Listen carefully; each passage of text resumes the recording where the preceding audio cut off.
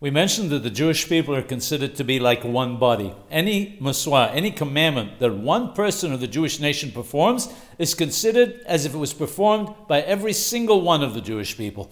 As we know, no individual Jew is able to perform all of the muswot. There are some that only are applicable to Kohanim, others only to kings, and so on. However, every single one of the Jewish people is considered to have performed the commandments that were specifically given to a king, the Kohanim or the Lewiim, every time that they're performed.